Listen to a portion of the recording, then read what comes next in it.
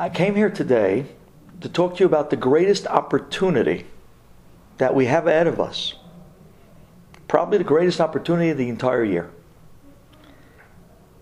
But sometimes in life, in order to see something or find something that's that great, you have to be able to look behind the mask. And that's exactly what Purim is all about. It's Yom Kippur with a mask. It's Yom Kippurim.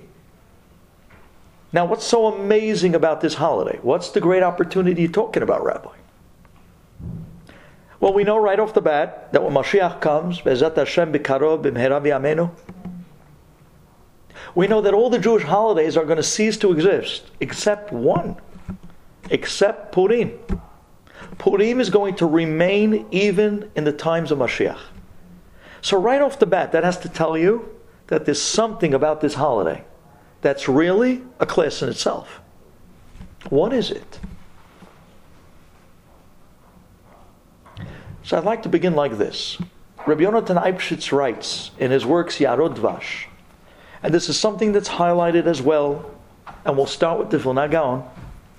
The Vilna Gaon writes that in the beginning, the story of Purim takes off in a way that really is a wow. But before we kick off, let's take this story, believe it or not, from the end. All the way at the end of the Megillah, you know what we see? Mordechai HaYehudi. He comes out wearing 10 garments of majesty. And in the Pasuk, you actually count all 10 garments. They're described. When the Jewish people saw Mordechai wearing 10 garments of majesty, at that moment, wow. La Yehudim, Haita, Ora, V'simcha, V'sason, V'kar. We celebrated. It's amazing. When Haman was hung, it doesn't say we celebrated. When Haman's sons were hung, it doesn't say we celebrated. But when we saw Mordechai come walking out, dressed with 10 garments of royalty, that was it. That was the moment of celebration for the Jewish people. What was so significant about these 10 garments of Mordechai and the Jewish people celebrating at that moment?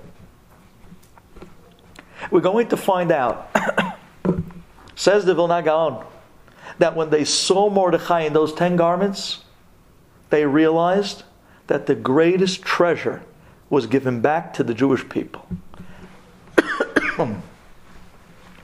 What treasure could that be? What do you see in 10 garments of royalty? Now, let's make no mistake. Last week's class, when we spoke about the Lamed, and Lamed that stood for Limud Torah, that amazing letter also highlights what the holiday is about. Kimu v'kibelu. Kimu v'kibelu ma shelo kiblu kvar. Here on the holiday of Purim, we accepted Torah in a way that we never had it before. Originally, Matan Torah, we accepted the Torah by force. Kafa aleim har kigigit. God raised the mountain over the heads of the Jewish people, and He said to the Jewish people, if you're going to accept my Torah, good. If not, sham tehekvuratchem. I'm going to bury you right here. So we kind of were forced to take the Torah. Yes, we did say Na'aseh v'nishma. And when it came to the 10 Commandments, we were all in. And the moment we saw the extensity of the Torah and the Lo Ta'asehs, whoa, we started to get nervous. We needed a little convincing. So at first, the entire Torah was kept, received in a way of force.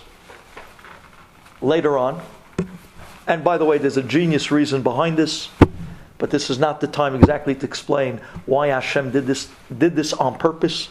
He wanted us to take the Torah on purpose by force. By force. Because the Torah was our wedding. Shavuot was Matan Torah, the wedding of the Jewish people, where God was the Chatan and we were the bride. And He wanted to take us by force. Because there's a halakha in the Torah. A man that takes and marries a woman by force could never send her away his entire life. They're bound to each other forever. No get, nothing. You can never let her go. So like this, Hashem on purpose forced us to take the Torah, married us by force, the night of Shavuot, the night of the wedding. So like this, He is forced to never be able to send us away, no matter how rebellious of a wife we may become later on. It's genius. His own Torah held him to it, and he wanted it that way. Brilliant. But then came Purim. Kimu v'kibelu. We accepted the Torah for the first time, but this time, me'ava, out of love. This time, it came from us. This time, we kind of re-accepted our vows in a certain way, but out of love. Where we actually initiated and wanted the Torah. And as of last week's class, it makes a lot of sense.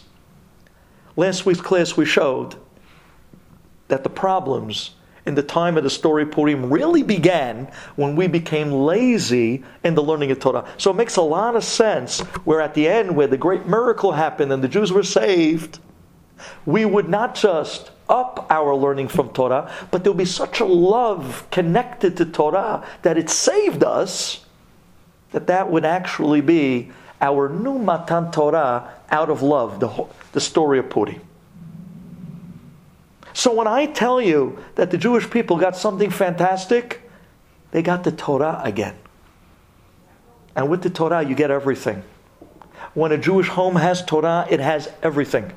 When a Jewish home does not have Torah, it has nothing. And this is so important for our mothers to give over to our kids.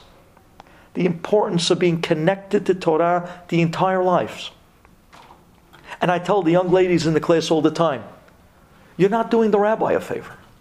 If you send your husband out to learn, he comes home a better husband. Because he has the Torah running through his veins. He's a more loyal guy. He's a better Bal Midot. He treats his wife better. He speaks to her better. I've had a ton of these situations. Wives calling me and saying, Rabbi, what did you do to my husband? He came home tonight slamming doors. I couldn't deal with him, so I sent him out to you. Gee, thanks. And then, after the shiur, you send him back home to me. He comes in kacha. Sweetie, honey, I'm sorry. He's apologizing.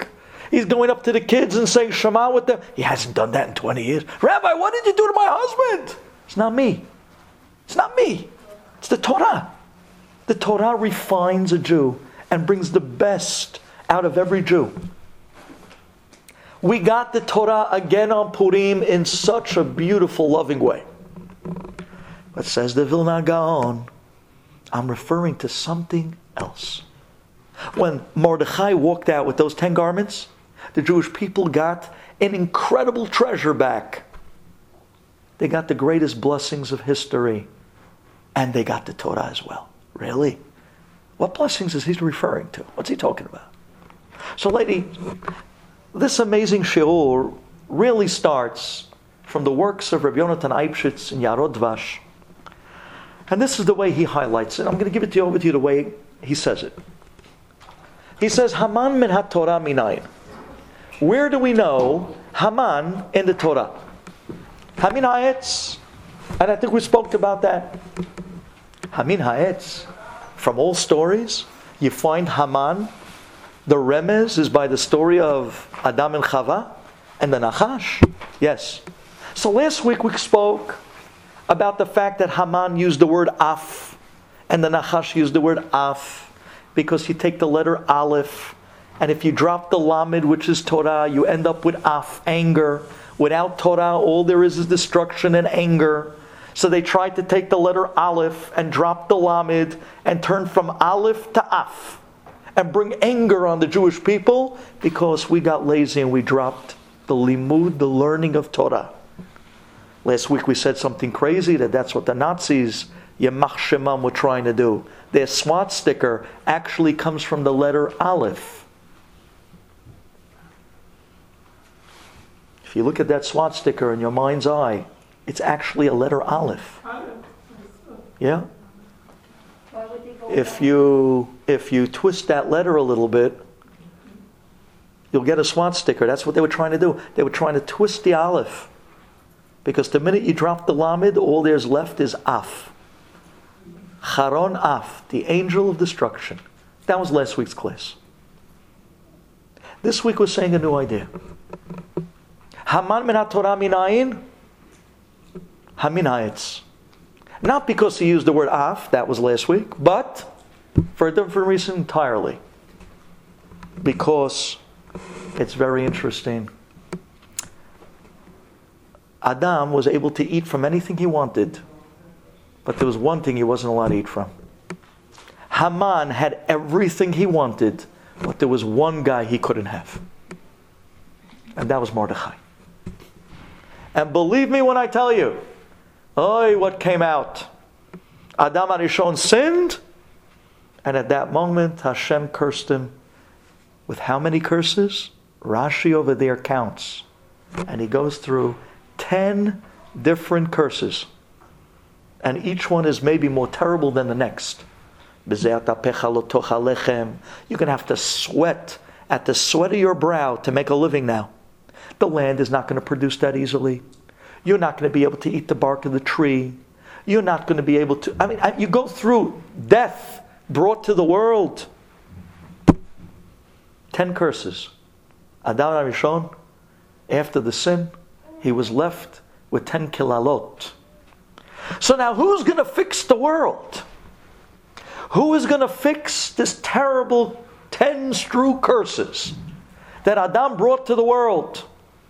So now Hashem was looking for a great nation, a chosen nation, that their forefathers were going to begin the process of being mitaken, to fix Adam HaRishon and the 10 kilalot, the 10 curses that were brought to the world due to Adam. And sure enough, who was the first to step up? Avraham Avinu. Avraham Avinu, the one that was able to recognize Hashem. Avraham Avinu was the first. However, although Avraham Avinu began the process, his children were not perfect. Abraham had Yitzchak, but he also had Ishmael. But ladies, already you start seeing the sifting process. We're starting the process of borer. You remember the milacha that you learned in school, borer? The concept on Shabbat that you're not allowed to separate the bad from the good? That's called borer. There is a borer process, a process of separating bad from good, starting with Abraham in order to fix Adam. We take Abraham and we take the bad and send it to Ishmael, and all the good went to Yitzchak. And then Yitzchak gets married. And now maybe Yitzchak is going to be the one to fix Adam HaRishon. Let's look at his kids. No? He also has an Esav. So again, we're stepping up borer. We're taking Yitzchak, all the bad went to Esav, and all the good went to Yaakov. Okay. Now Yaakov gets married. Once, twice, 3 times, 4 times. Now Yaakov's children. They're all perfect. Yaakov, the Bechir Ha'avot, he's the one that's going to be able to be the perfect Adam to fix the mess up of Adam HaRishon. Maybe he could be the one to rid the world of the 10 klalot of man. How is he going to do that? And there was that fateful night. The night of Birkat Yitzchak Avinu. Yitzchak Avinu tells his sons, he told Esav, go out and catch me a catch. Go out and get me shnei gidai izim. Go out and bring me shnei gidai izim. Esav goes out, and Yaakov Avinu is turned. His mother tells him, now's the moment. Now you have to go in. You're the true Bechor. Go in and get the blessings. Yaakov Avinu goes into his father in a Purim costume. Yeah. This is the first historical found Purim costume in history. Yaakov dressed up as Esav. See, Yaakov Avinu went to the costume store, and in those days, everyone loves to dress up like villains.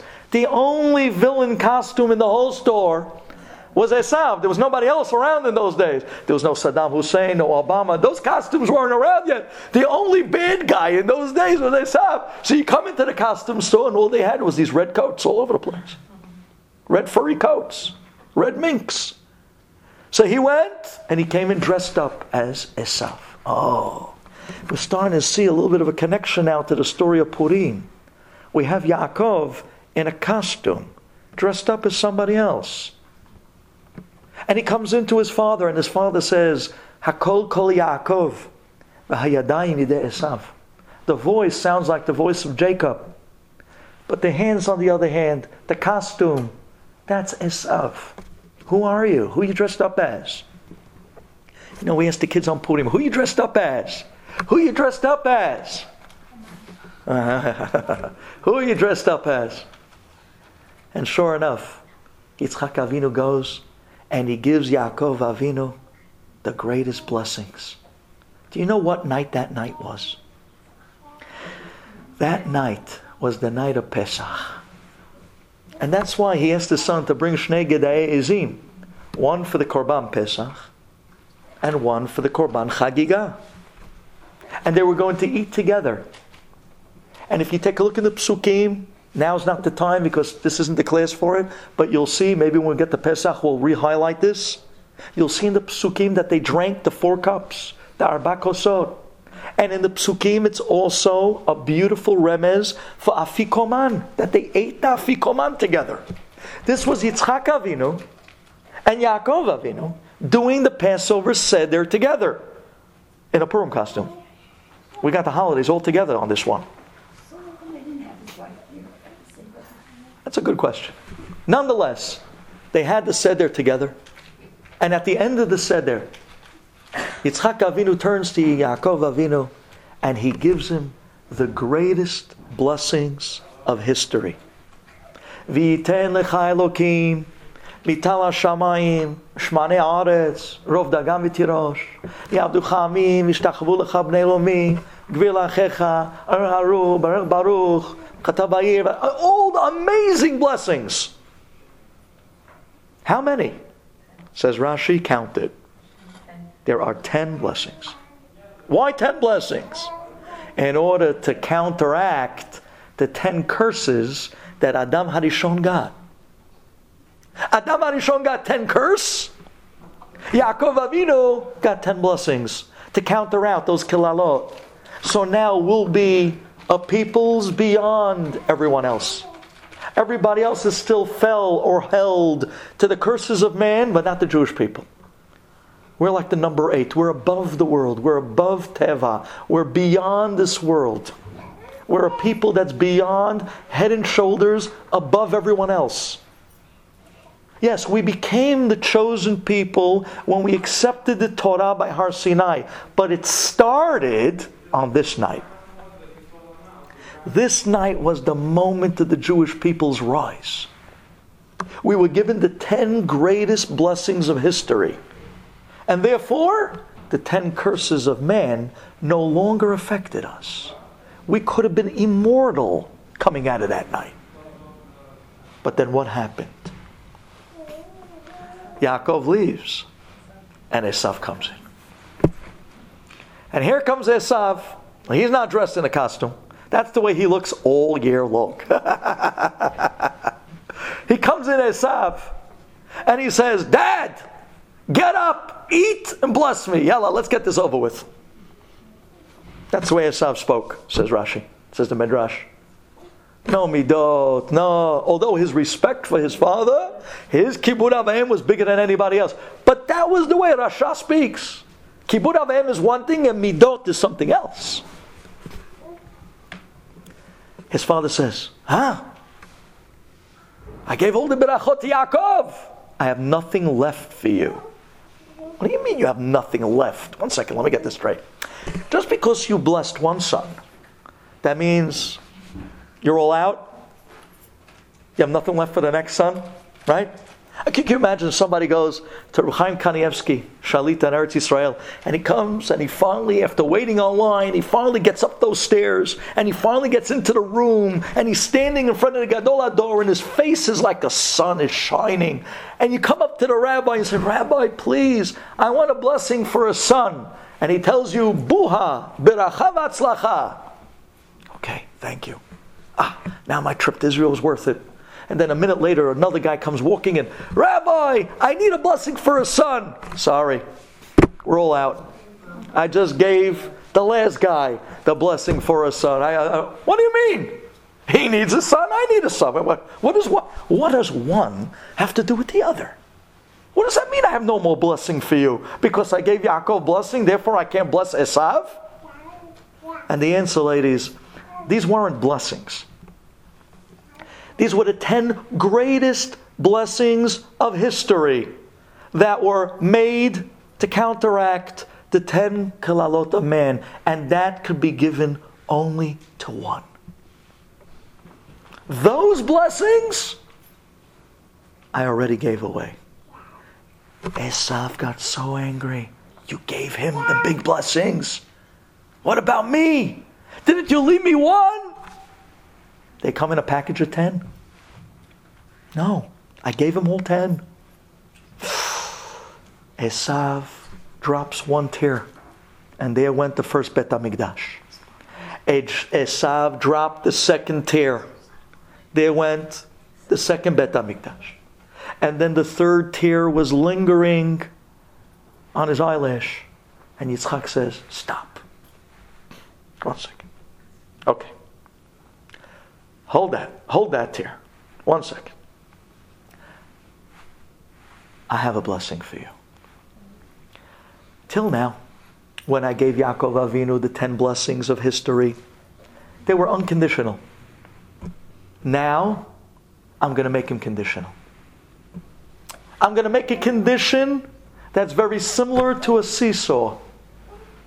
And that is, that yes, Yaakov got the 10 greatest blessings tonight, but it will remain his only when he's good. But if you, Esav, get him to fall, then when he falls, you will rise. Like a seesaw. When one side goes down, automatically the other side goes up. And now the 10 greatest blessings of history became conditional on who is up and who is down, who is good and who is not. The wording that Rashi uses to describe this amazing phenomenon that took place that night, the standoff between Yaakov and Esav, how no longer now are they just brothers, now they're opposites. Till now they were twins. They both had a shot at the same. No. Now they're arch enemies. They're opposites. They're a nemesis one to another. Now they became black and white. Where one is up, the other one is down. The other one's down, the other one's up. It's amazing. What are the words that Rashi says? Listen to this. Ze nofel v'ze kam. Ze nofel v'ze kam. When one falls, the other one rises. And this is going to be the condition of the 10 greatest blessings of history. And whoever has those blessings, they're even above the curses of men. They're above the world. And that's what was set that night in stone. The night of Passover. And every year, the night of Pesach, Hashem goes to look to see who's up and who's down. And if we fall on that night, Esav rises. And if Esav falls on that night, we rise. Ze nofel v'ze kam. Ladies, do you know who knew this secret? Haman knew this secret. Haman, when he rolled the dice, he peeled pur hu agoral, when he was looking for the dates to try to figure out when would be the right time to try to strike against the Jewish people. It was all on black magic. And you'll see in the Midrash, it speaks about he tried 1 month, but that month had holidays. He tried another month and another month. Finally, he came to the month of Adar. He was so excited because that was the month that Moshe Rabbeinu died. Little did he know, that was also the month that Moshe Rabbeinu was born. Little did he know that that month stands for the month of Torah, which is going to be the future Matan Torah Mini, which is Purim. Kimu v'kiblu. And that's what ended up doing him in. V'nahafochu. The month that you thought you can get us was the month that got you. But Haman knew the secret. And he says, I know what to do. If I can get these people to fall, oh boy, will I rise to power. At that time he was a barber. At that time he wasn't anybody special. But he went from a barber to Bill Gates in no time. How did he do that? And here's the secret. Are you ready for this? Says the opening of Megillat Esther. Here's now where we start from the beginning. The beginning says that Ahasuerus threw a party. By the way, do you know the real reason for the party? Now that we can graduate from what we heard as kids. The real reason Ahasuerus threw that party was because he erred in his calculation of the 70 years that the Navi said that we're going to be taken back to Israel and rebuild the second Bet HaMikdash. He erred in his cheshbon, thinking the 70 years are up, and nothing happened. So because Ahasuerus was elated, that's it, showed the Jewish people, they're not going nowhere. They're staying right here in my kingdom, in Shushan HaBirah, in Paras. Take out the kelim of the Bet HaMikdash. It will never be rebuilt. And we'll show them that we're going to defile them. This whole party was really against us. That's really what it was. That his kingship will live on and on and on. And the Jewish prophet wasn't right. He was off. But he didn't know that. So now let's think. The Megillah says, how long was the party? 180 days. How long is 180 days? 6 months. The party started on Aleph Tishrei, on Rosh Hashanah. That's some day to throw a party. On Rosh Hashanah, the party began. 6 months. What's 6 months? Aleph Nisan. But wait 1 second. There are 3 months that are missing 1 day. There are 3 months that don't have 30 days. So that means it's not really Aleph Nisan, it's Gimel Nisan. Gimel Nisan, says the Megillah. And after that, he threw a party in Shushan. Yamim, Rabim, says the Gemara, Yamim is 2, Rabim is 3. 2 and 3 is 5. So 5 days after Gimel Nisan is Chet Nisan. And now comes the time for the after party. He threw the after party just for the people in Shushan HaBirah and for the Jewish people. And how long did that last party go for? 7 days, 1 week. What's 7 days plus Chet Nisan? Tetvav Nisan.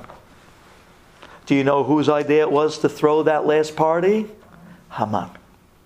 Let's get them into a party on Tetvav Nisan, the night of Pesach. Because this is the night. This is due day. The night that God looks to see if they're up or if they're down. And if they're up, they'll stay up. But if they're down, oh boy, will they fall. That's the night to get them to fall. And that's what it means that we came to the Seudah Shel Oto Rasha. And we came on the night of Passover to the party of Ahasuerus against the rabbi's advice. Mordechai said, don't you dare go. Don't go. You don't understand. This is a trap. No, Rabbi, what do you mean? There's glut kosher food on the island.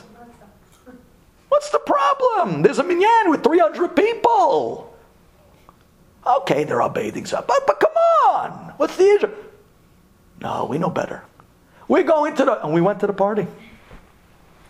Boy, did we go to the party.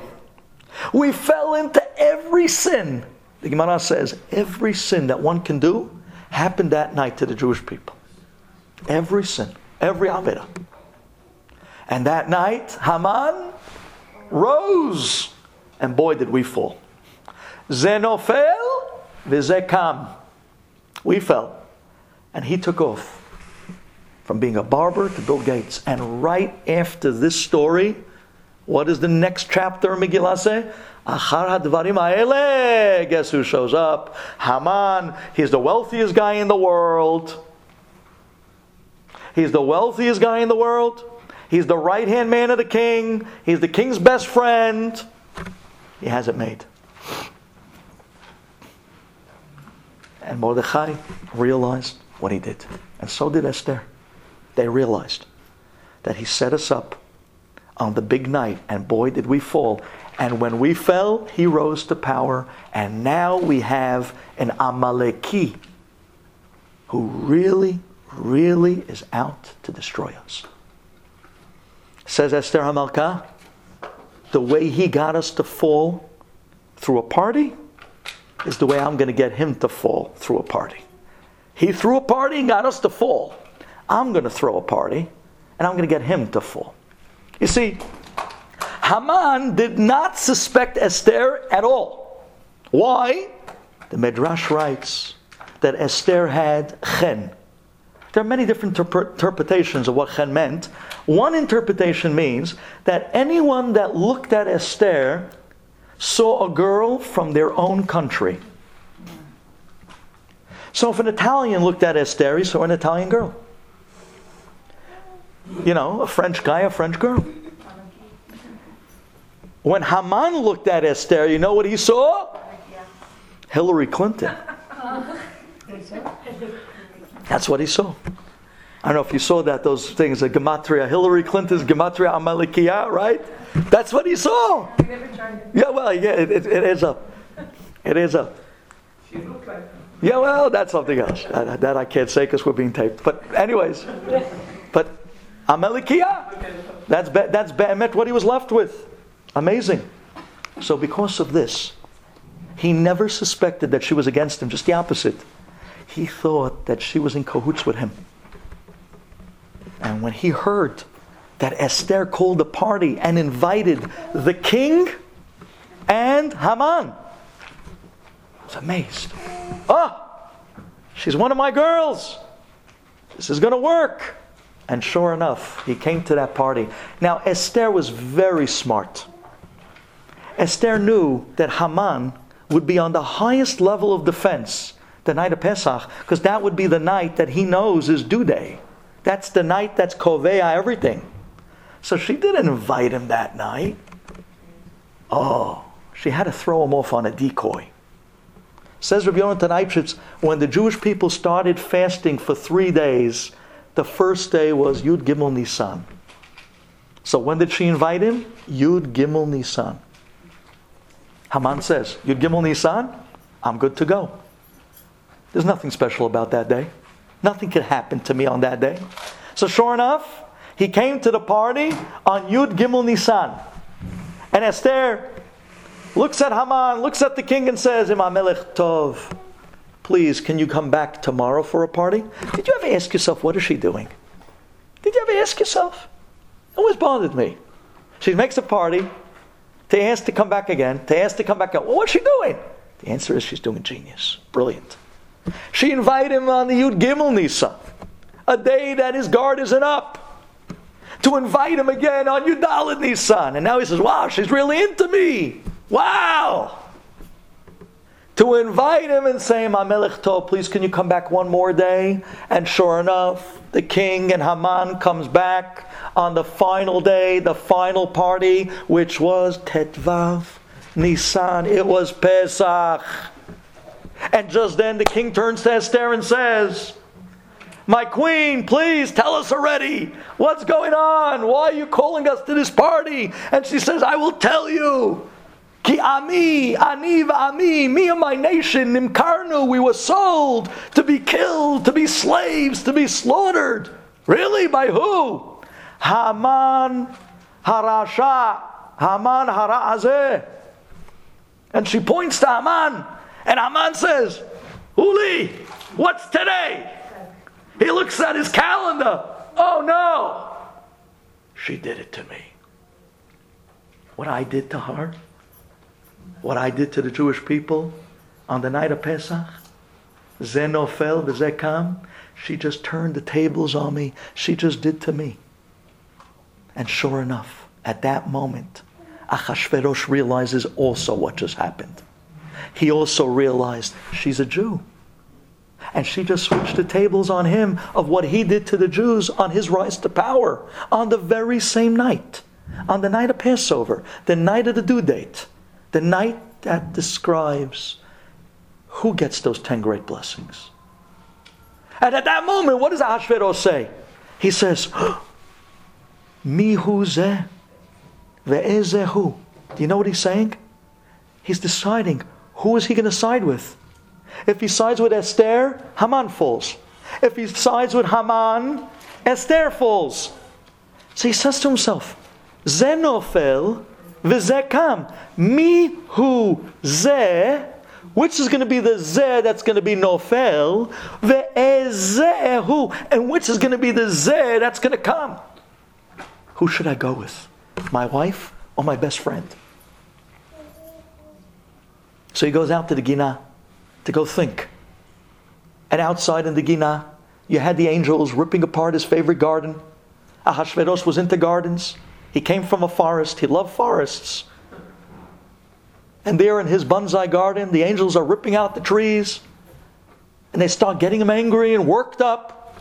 And just then Ahasuerus comes walking in. And what does he see in front of him? Haman is falling on the bed of Esther. But what is the word used in the pasuk? Ve'haman nofel. Now it should have said Ve'haman nafal, right? That's past tense. He fell on the bed. No. Ve'haman nofel, ze nofel, v'ze kam. And at that moment, that's all Ahasuerus needed to see. Off with his head. And sure enough, Haman was hung. It's an amazing idea that the moment he fell was the moment we got the 10 greatest blessings back. And that was the moment that Mordechai walked out wearing the 10 royal garments. And when the people saw those 10 garments of majesty, that was the moment that everyone, wow, that was the moment that everyone celebrated. Because those 10 garments were symbolizing that we got the 10 greatest blessings back. Ladies, you'll never look at Purim again the same after you hear this. Because now you understand that Purim stands for the celebration of the Jewish people getting the 10 greatest blessings back. This is the day that we can get the greatest blessings the entire year. The blessings you can get on Purim, you cannot even compare to any other day of the year. And it's such an et ratzon. It's such a day that you can ask Hashem for anything. And the heavens are open completely. The greatest day of prayer is the day of Purim. The greatest day of blessings is the day of Purim. It's all Purim. And that's why this is the greatest opportunity a few days away. And we got to use this opportunity as much as we can. Pray your hearts out on Purim. Give each other blessings on Purim. Get blessings from rabbis on Purim. It's the powerful day. It's the day of the 10 greatest blessings. That's the story of Purim. That's why we celebrate it. And there's something that really takes these blessings to a new level. Shulchan Aruch writes that this is the day. Anyone that stretches out their hand, today, on the day of Purim, you give. During the year, you have paperwork, let me see, legit, not legit, Purim, we don't look. Whoever reaches out their hand, you give. And that's why in Lakewood, and I've told you this many times, a week before Purim, you walk into a bank, nobody has singles. They already came and wiped the place out of all their singles. There are people already coming already a week or 2 weeks before. They drop a $100 bill, hundreds of singles. You have an account there? Yes. Hundreds of singles. And they walk around all day Purim with hundreds of singles. Why? Because lest anyone asks them for anything. Here's a single. Here. And they give out hundreds of singles so that they can give anyone who stretched out their hand to ask. Why are they so into this amazing halacha? And the answer, says the Zohar HaKadosh, is because on Purim, when you give others, Hashem says, you gave others that reached their hand out to you, matanot le'ebyonim, I'm going to give you. Whatever you reach your hand out to me, I will give you on Purim, regardless if you deserve it or not, regardless if you're Ra'ui or not. Today's the day that we just give and give and give and give. Today's the day about blessings. Today's the day about praying. Today's the day about giving and giving to another Jew. And Hashem does the same with us. So let me just tell you a little something about giving, and then we'll close the class. Everybody here heard about a guy by the name of Howard Schultz. He is the CEO and owner of Starbucks Coffee, a Jew, billionaire. Him and his partners once came out to Israel, to Jerusalem, and you'd think, from all places to visit, where did he come to visit? He came to the Muri Yeshiva. He heard about this place of 20,000 guys sitting and learning Torah in Jerusalem, and he wanted to meet the Rosh HaYeshiva, and he met Reb Nosson Tzvi Finkel, Zechet Tzadik Libracha, the Rosh HaYeshiva of the Muri Yeshiva. And there, Mr. Starbucks himself, with all his partners, come into the little meager room of the great Reb Nosson Tzvi Finkel, the Gedolim of America, and later on the Gedolim of Israel. He was an American boy. He grew up, graduated in a public school, but later on became the Gedolim of Israel. They sat down by the rabbi. Reb Nosson Tzvi was stricken with Parkinson's disease. It was tremendous pain. But he sat and gave them the time. And he turned to them and he said to Mr. Schultz and to his partners, what do we learn from the Holocaust? And one guy said, never again. He says, yes, that's nice. What else? Another guy says, we need an army. He says, yes, we have an army. Yeah? What else? They were quiet. Rabbi, what are you getting at? So I'll tell you what I'm getting at. He says, you know what we learned from the Holocaust? We learned from the Holocaust that 6 Jews can sleep on one plank of wood and be covered by one blanket, as long as each one was looking to cover the other one. You see, when they got off those trains, they were cattle carted out to Auschwitz. When they got off those trains, every 6th person was handed a blanket. And when they got to the barracks, after they were stripped of everything in the world, even their clothing, they walked in there with these flimsy little pajamas in freezing weather. The guy with the blanket had to make a huge decision. Do I share this blanket with anybody else, or do I keep it for myself? And says Reb Nosson Tzvi Finkel, 9 out of 10 Jews in Auschwitz shared the blanket with the other 5 guys who didn't get one. He turns to Mr. Starbucks and his crew and he says, gentlemen, God gave you a blanket. Spread it over the Jewish people. Wow. That's a gadol. Phew! That's a gadol. That's what it means to be a gadol. It's amazing. You know, Mr. Starbucks looks back at Reb Nosson Tzvi and says, Rabbi, you hit us like a... Wow. What can I do for you? How can I spread my blanket to you? At that time, the Muri Yeshiva had a $2 million budget monthly. Howard Schultz took out a check, blank check, hands it to Reb Nosson Tzvi and says, Rabbi, fill in a number. Whatever you want, fill in a number. Reb Nosson Tzvi, with his Parkinson's, in such pain, he picks up the pen barely, and he fills out the check for $1,200. And he rips out the check. And then he leans over and he hands the $1,200 check to Howard Schultz, and he tells him, take this check and go across the street from the Muri Yeshiva, there's a Judaica store, and buy yourself a pair of tefillin and wear it every single day. And do that for me. You see, most people, when they were handed a blank check, you know what they'd be thinking? How much can I take from this guy? Reb Nosson Tzvi was thinking, how much can I give this guy? That's a gadol. That's what it means to be a Jew. That's what it means to be a Jew. We're not about us. We never were about us. We're about that guy with the blanket that was spreading it on other people. And therefore, ladies, I need you to hear this. Purim is about giving. Mishloach manot, matanot le'ebyonim. Give and give and give.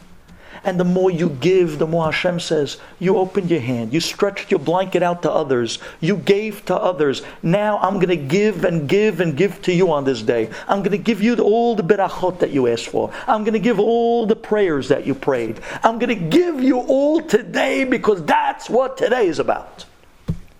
I am collecting this year matanot le'ebyonim for one rabbi who, in my opinion, is one of the quietest and biggest rabbis in America. He's a Gaon. He's tremendous in Torah. He learns Yomam V'Alayla. He doesn't have food to put on his table. But he has a 20-year-old daughter that's been sitting at home for almost a year now, and no one will go out with his daughter.